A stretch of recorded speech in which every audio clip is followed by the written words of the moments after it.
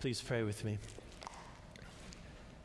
Heavenly Father, on this summer morning, we are grateful for the season of growing that we are in. And Lord, we're especially grateful for your Holy Spirit, who is the one who causes all things to grow, including our own hearts, with the peace of your kingdom. We give you thanks, Lord Jesus, and we look to you, our Prince of Peace. Amen. You may be seated.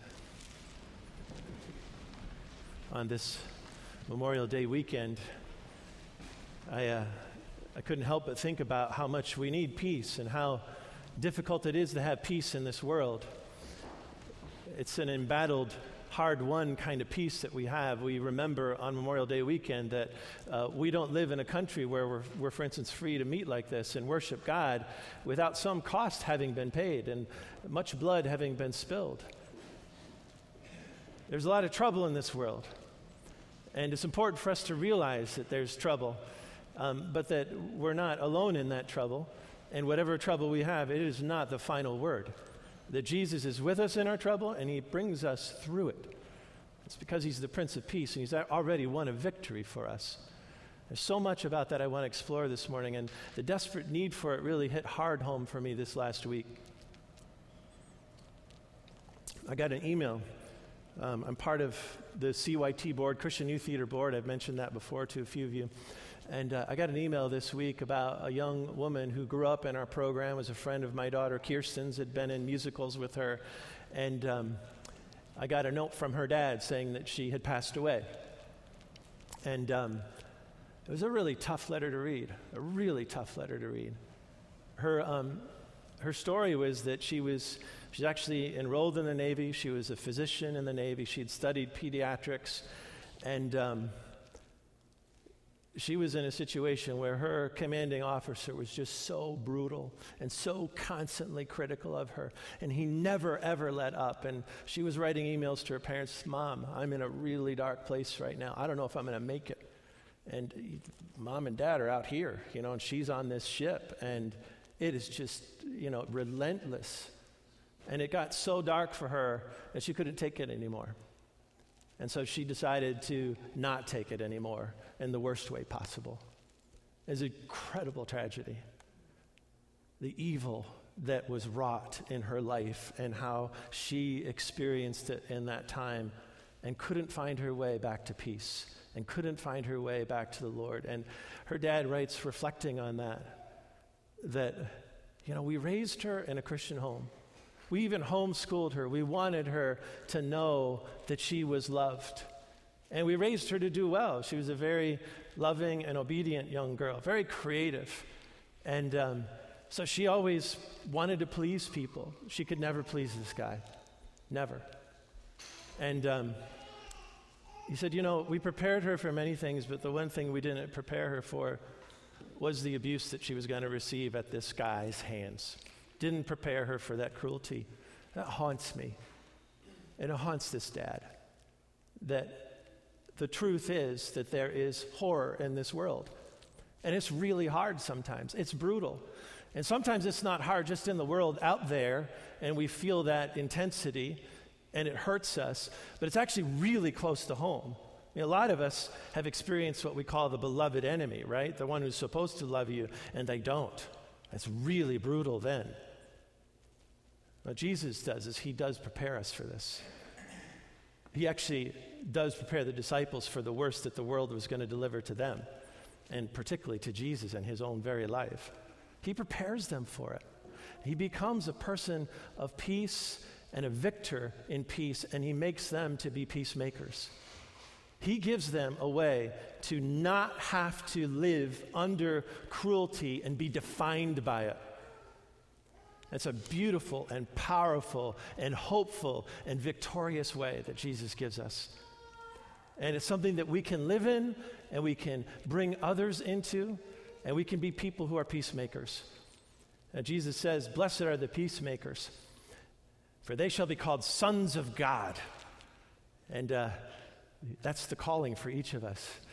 We could translate it as children of God, for it's everyone here, but the connotation of sons of God is that you have all the authority that a firstborn son, like Jesus himself would have, to have authority over the darkness, to have authority over the cruelty of the world, and not to be defined by it, but to live according to a different reality and a different peace that's already won the victory. That you can be these sons of God, and that's the truth of who we are. And he gives us a way to enter into that. He gives us a way, like he did for the disciples, to live it out and to be ministers of it.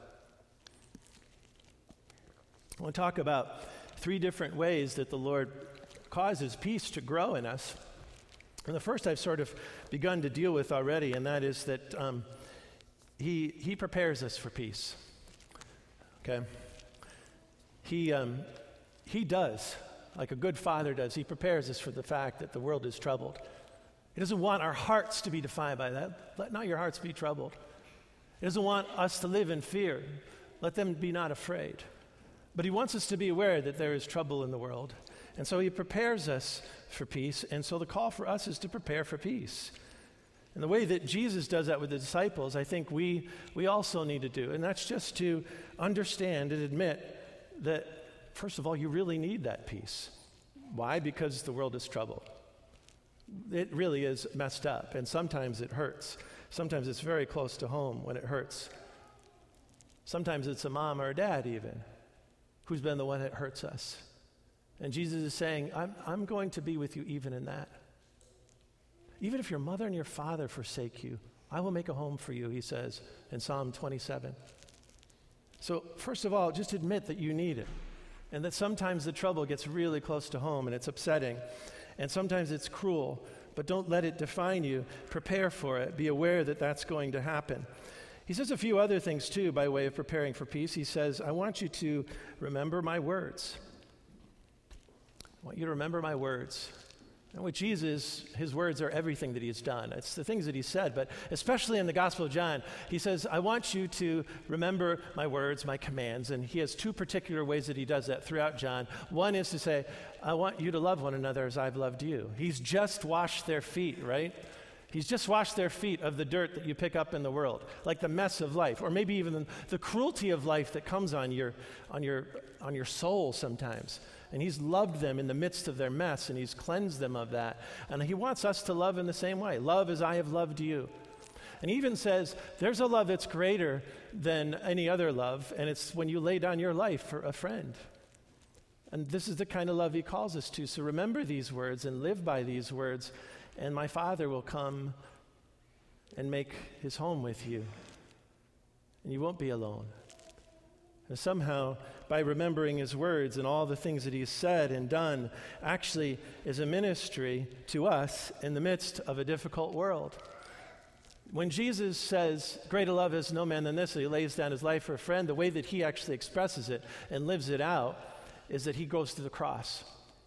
So right there, smack in the middle of the worst that the world had to deliver to him, he is there loving all the way to the end.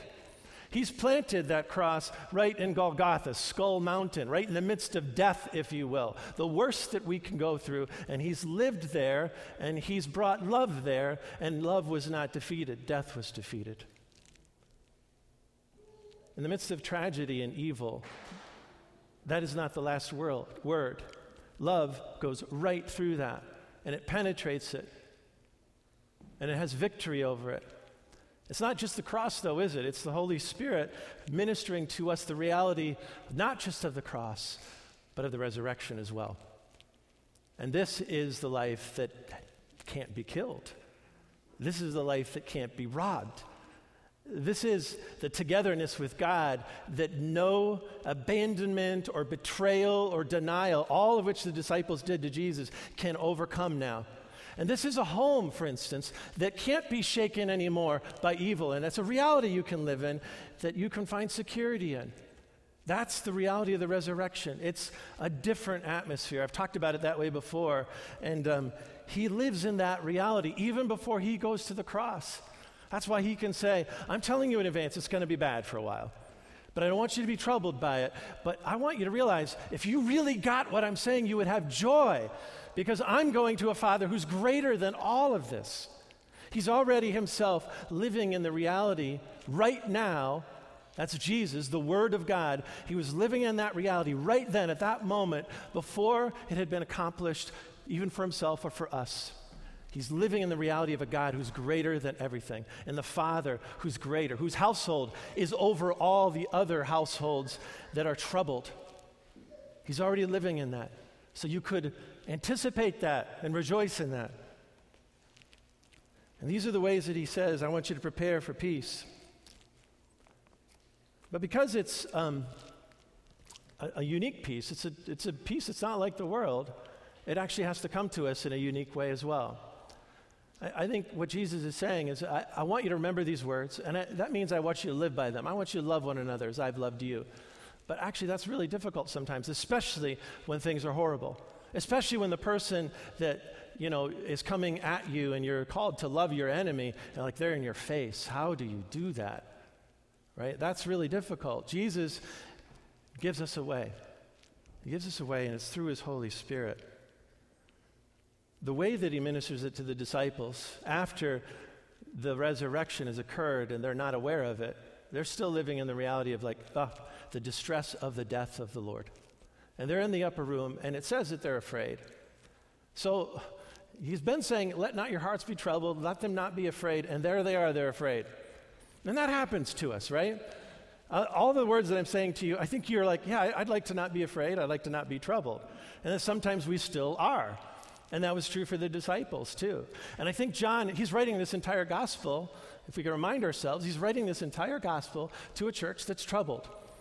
And why are they troubled? They're troubled because they're really persecuted a lot. We know nothing of persecution here. Maybe our friends and brothers and sisters in Africa do, but we don't. But they are persecuted, and they are in the upper room, and they're afraid. And John's writing to them, I don't want you just to have these words. I want you to realize how he ministered the reality of the words. How did he manifest the reality of the words? Because that's the question here in the gospel, right? Lord, you're saying that you're going to manifest yourself to us, but not to the world. I don't really understand that. And Jesus is saying, I'm going to make my home with you. I'm going to come to you. And it's the Holy Spirit who's going to make it come real. The Holy Spirit.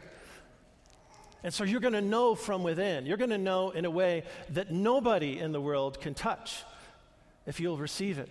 And let me remind you of it. And let me ultimately breathe it into you. So Jesus, the second thing I want to say is that we have to practice peace. When he comes to the disciples in the upper room, what does he do? He breathes on them. And I think we just pass over that passage, and I mentioned it a few weeks ago, but I am still there. I'm still in the mystery of why God did that. He breathes on them in the upper room. They're afraid. And his presence, of course, is a victory presence. He's resurrected, and that in itself is encouraging. So the first thing is he's present with them, and then he breathes on them, and then he says, I'm forgiving you, and I want you to be ministers of this forgiveness, essentially. That's what he's doing. But he breathes on them. I think a lot of times when we're in our worst distress and we want to have peace, we can't make it happen. We can't manufacture it. We need to receive it. One of the most fundamental things about life is breathing, isn't it? And in fact, to be a human being, you need to have breath. Every animal has to have breath.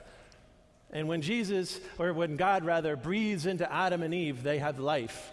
And that's the sign of the divine presence and blessing in them. And then it's the same thing for the disciples now. These are resurrection lungs now breathing in the Holy Spirit into them. And he continues to do that from the special vantage point of being in heaven in glory. And so there's a powerful, powerful release of the Holy Spirit that's available to us. I was watching my 2 grandbabies the other day, and I realized that at a certain point, I was not able to really help them. They were just so distressed. And if you've ever hung around in a nursery for any length of time, that sort of stuff is really contagious. I was holding Verona on one hip and Charlie on the other, Charlotte, but Charlie is what we call her, and Verona on either hip. And then something happened, and I don't know what happened. I think it was Verona started to cry first. And then Charlie's looking at her like, oh, she's distressed, you know. And then I'm looking at these two little babies, and they both have this horrified look in their eyes. Oh, no! Ah! They're screaming, and the screaming leads to screaming, which leads to screaming, which leads to screaming. And I'm like, okay, Eric, just take a deep breath. I'm breathing, Lord, I'm breathing in your peace. Like, I've learned how to minister this to myself, but they're not getting it. I'm like, oh, Lord, you're bigger than this. I know you are. I can, minister this to them. And I realized that they're so caught up in distress that they needed a break. They needed a complete break. They needed to take a break. I think Jesus is good with the fact that the disciples are in the upper room. They took a break. Okay? He does this all the time. He withdraws. He takes a break, okay? He pulls away. I think one of the things that happens for us when we become Christians, one of the first things that happens for us after we declare our faith is we become baptized. That is a clean break with the enemy. It's a clean break with the warlike ways of the world. And then we come into peace, breathed into us by the Prince of Peace. And literally in ancient times, the priest would breathe into you to communicate that, to convey to you, this is a different way of life. You're breathing in different rarefied air, and it's peaceful air. So it's a break and it's breath.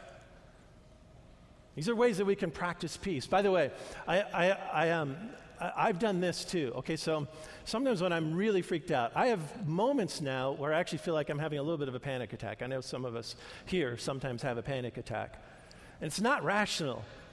It isn't rational. I can tell myself all day long the words to set my soul at ease. That's not going to help, typically.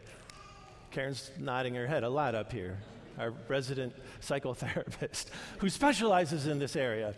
But one of the things that I've done is I've taken cold water and I've splashed it on my face, and I've done just like the Holy Church has done for centuries and said, let this put me in mind of my baptism. And when the early Christians were in distress, what were they doing? They were often saying to themselves, I've been baptized. I am a son of God. I am a son of God. I'm not defined by the stuff that's happening around me right now. And that creates a break. And it renews the break that I have with the kingdom of turmoil and trouble, and it renews the truth of me living in a kingdom of peace. Because I'm a son of God. I'm a daughter of God. I'm a child of God. I live in a reality of peace, and I can live into it at any moment. And then I'll breathe in. So with the babies, if I can get them to look at me, and I just go like, they will often do it with me, and they'll settle. And there's something about what I would say is like a 7-second rule. So I'm just going to give you something very practical here. If you're in a place of distress, we have to become the temple of God. We have to become the temple of God in which the Holy Spirit freely roams and holds sway in our lives.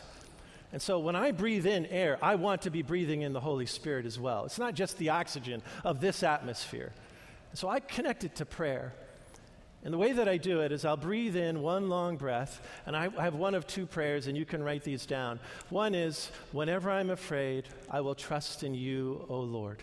And I'll say that twice on the intake and say that twice on the outtake. So it takes about 7 seconds to say that in your mind as you're breathing in. Whenever I'm afraid, I will trust in you, O Lord. Whenever I'm afraid, I will trust in you, O Lord. And I breathe that in really slowly. There is no way in the long run, if you continue in that and then breathe out the same way slowly, that you're going to be able to remain in a state of distress for a long time. But I actually think because it's a prayer as well, it's quite beautiful. And you really do have a bit of a down payment of the kingdom which is to come. I think that's what Jesus is doing. He's breathing into them. He's giving them a down payment of the eternal peace that nobody will be able to take away. All right, so that's just some practical ways in which you can enter into this process. The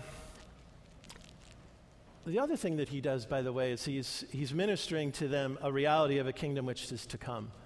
So sometimes the peace is what you need in the moment, but you also need the confidence that ultimately everything's going to be resolved.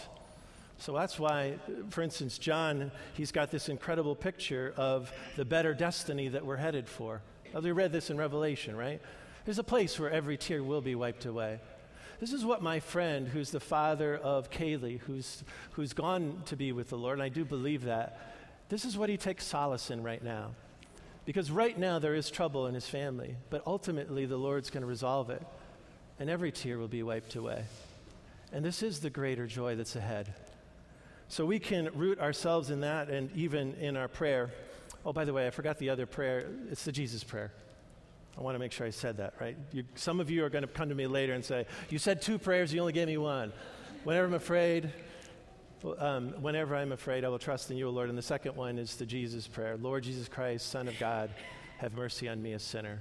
So those are both beautiful prayers to pray when you're in these moments. And also to put yourself in mind, not just of the peace that is here for the moment, but the peace which is sure to come, too. These are ways that you can enter into the peace that the Lord has for you. The last thing that I want to say is that Jesus is commissioning them in the upper room to be ministers of peace. So really it's about passing the peace. We talked about preparing for peace, practicing peace, and then passing the peace. I was in a kind of a situation for the last few years where I was helping 2 couples in ministry who had had a huge falling out. And they actually had to separate their ministries for a while, so they were taking a break. And they were in so much distress about how they thought the others thought of them and what they had done to them or not done to them, that they really couldn't be together. They couldn't even minister together. I think of it as like when Paul and Barnabas separated, you know? They actually needed a time, a break from each other. And then what happened recently was we finally realized after a few years that the Lord was making time now for them to be reconciled. I'd been working with each of them. I'd become sort of, I guess you could say, the mediator. I just ended up being the pastor between these 2 different couples. I think it's something that often we're called to do, is to be people of peace. And we have to first be in peace before we can do that, right? You have to somehow be in the reality of the peace to be a minister of peace. Now, they had to be separated because they were too freaked out by each other. And then I could deal with each of them one-on-one and be a person of peace. And over time, as they began to realize, wow, this is more like what happened, things settled in their minds and in their hearts. The heart piece was the most important thing, by the way. I didn't go in there like a reporter. I think this is one of the things that we often get wrong. It's like, let's figure out all the facts and all the details, and I want to confirm the facts, and plus I want to evaluate who's right and who's wrong. All of that stuff gets worked out much later, right? Because nobody has the objectivity to get there when they're in distress. So the most important thing is to just be with them. Jesus was just with the disciples. He was just with them. And he helped them to settle. He breathed peace into them, and he helped them to settle. And then over time, as they were in that reality, they began to realize, oh my goodness, actually I did betray the Lord. Peter realizes, I denied the Lord. Because the Lord has ministered peace to Peter, he can come to grips with the fact of everything that's been amiss in his life. And this is where peace goes really deep, friends, because there is a line between good and evil, but it is in the human heart, right? So we have to realize that some of what the problem is, the fact that we're in turmoil and trouble right now, is that we have caused some of it. Sometimes because of what Becca preached about last week. We're broken, we're twisted, we have iniquity. We've been trained to live in ways that hurt other people, and we do just live that way. But coming to grips with that is really difficult when you're in fight and flight mode. And so I think Jesus takes his time, and we took that time with this couple. But one of the things that Jesus realizes within his own body is peace. And there was something about this way that I was working with this couple that I started to have a vision for them coming back together again. It's like Jesus having a vision for the kingdom which is to come.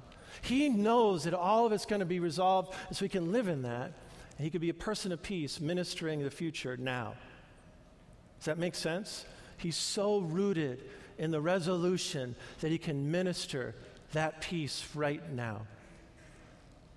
There was just a little picture of that I had. These 2 couples coming together. They were both becoming self-aware of what they contributed to the problem. They were humble. They were compassionate. They were humble. They were compassionate.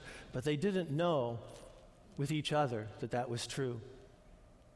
They didn't realize with each other that that was true. They'd felt with me feeling their pain. I think that's the way that one of them put it. It really helps when I feel you feeling my pain. But they needed to feel that with each other too.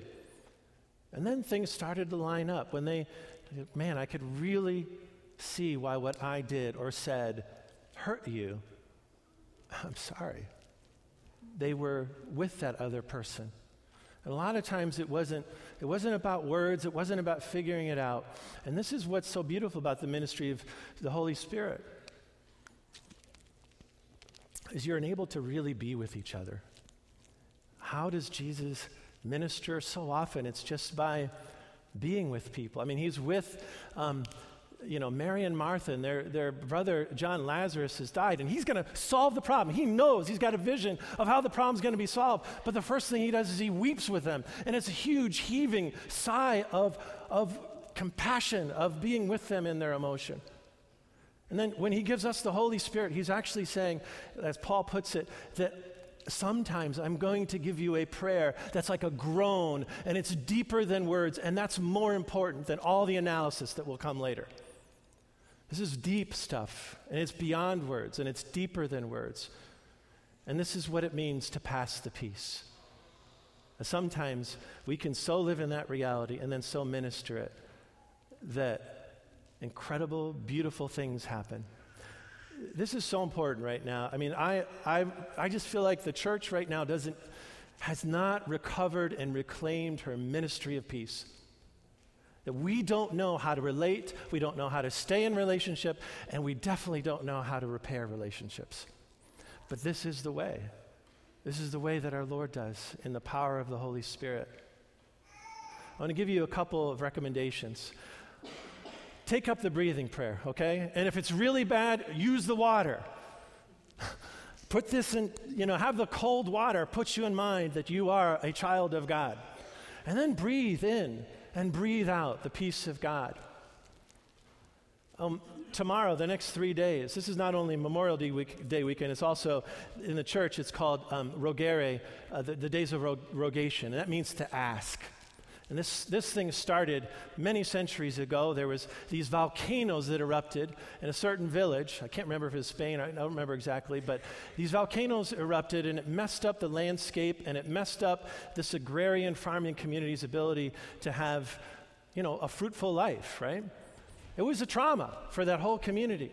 So what they did, the church got in a big line, and in prayer, they processed to every place where the volcano had erupted, and they prayed prayers of peace and prosperity and fruitfulness. So I want to ask you to take whatever volcanoes have erupted in your life in the next 3 days, and especially proceed in the peace of Christ, breathing it in and minister it at the very places, and receive it from the Lord. You may need some help with that. So let friends do that for you. Let the prayer ministers do that for you here on the side, possibly. But you may need some help with that. Peace has a root meaning of joining together, by the way. So, yeah, you need help. We need help. And we need it to be very human. So these are the 3 things I would encourage you to do. It's to root yourself in peace. Make a break with that that's troubling and reroot yourself in peace by breathing it in. And then pray the next 3 days for God's peace to go to every place that has been erupted in turmoil. This is an important time of year, and I think the Lord really wants to minister something deep in this way, both in private and in fellowship. In the name of the Father, and of the Son, and of the Holy Spirit. Amen.